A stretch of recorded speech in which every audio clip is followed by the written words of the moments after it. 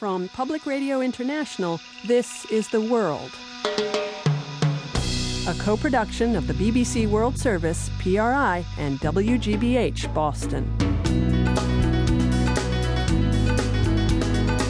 It's Monday, January 11th. I'm Jeb Sharp.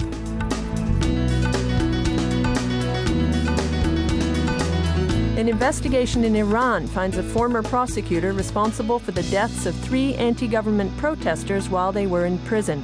And U.S. volunteers go to rural Ethiopia to build a better bridge. Their first step is to transport the construction materials to the river. Imagine you've got to use 150 bags of cement, and every single bag of cement has to get down here by donkey. And Peruvian rapper turned political activist Immortal Technique. Now this news. BBC News with Marianne Marshall. The Northern Ireland First Minister, Peter Robinson, is stepping aside temporarily. He's faced criticism over his conduct and that of his wife, who secured funds for her teenage lover to set up in business. Mr Robinson says he needed time to deal with what he called family matters. The Enterprise Minister will take over his duties. Rob Broomby reports. The interim First Minister, Arlene Foster, told the Northern Ireland Assembly that Peter Robinson would clear his name and that investigations currently underway would show that he had behaved entirely properly over his wife's financial affairs. Sitting grim-faced and hands pressed together listening was the Deputy First Minister, Martin McGuinness. He shares power with Peter Robinson's party, despite them being arch-opponents. How he plays his hand in the weeks to come could determine whether the peace process goes off the rails or not.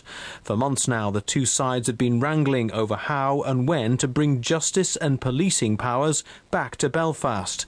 The first football match, played in the Angolan enclave of Cabinda as part of the African Cup of Nations tournament, has passed off without incident, 3 days after the Togolese team came under attack there. The match between Burkina Faso and Ivory Coast was a goalless draw. The tournament was thrown into confusion when the Togolese government ordered its team home.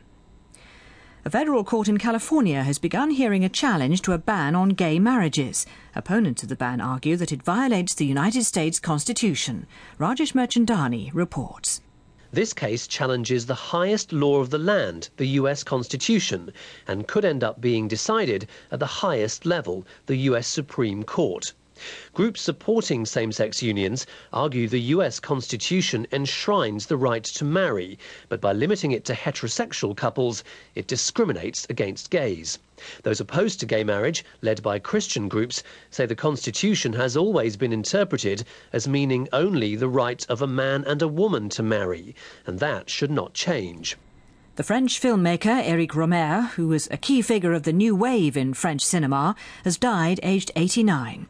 Rohmer first gained critical acclaim in the 1960s with his series of moral tales, including The Collector, which won a prize at the Venice Film Festival. Of his later work, he's perhaps best known for his Tales of Forsen series, released in the 1990s. From Paris, here's Alistair Sanford. Éric Rohmer's movie career spanned half a century. His early acquaintances included other future New Wave directors such as Jean-Luc Godard and François Truffaut. The movement sought to break away from the constraints of classical cinema to create a more improvised style. Inspired by his background as a professor of literature, Rohmer's films were short on action but were well known for featuring lengthy conversations, often about relationships between young, intelligent protagonists. You're listening to the latest world news from the BBC. The Supreme Court in Honduras has agreed to hear a case against the commanders of the armed forces over their role in the overthrow of President Manuel Zelaya last year.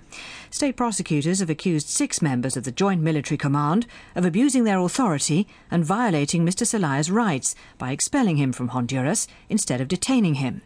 Manuel Zelaya was removed from office last June after the Supreme Court ruled that his plans to change the constitution were illegal. 6 members of the international military force in Afghanistan have been killed in fighting. The dead included 3 Americans and a French soldier. The nationalities of the other 2 weren't given. The deaths came as NATO plans to send extra troops to Afghanistan to fight the Taliban insurgency. A court in Britain has convicted 5 Muslim men of public order offences for shouting abuse at a parade of British soldiers last March. The court, in the English town of Luton, heard that chants at a homecoming parade included British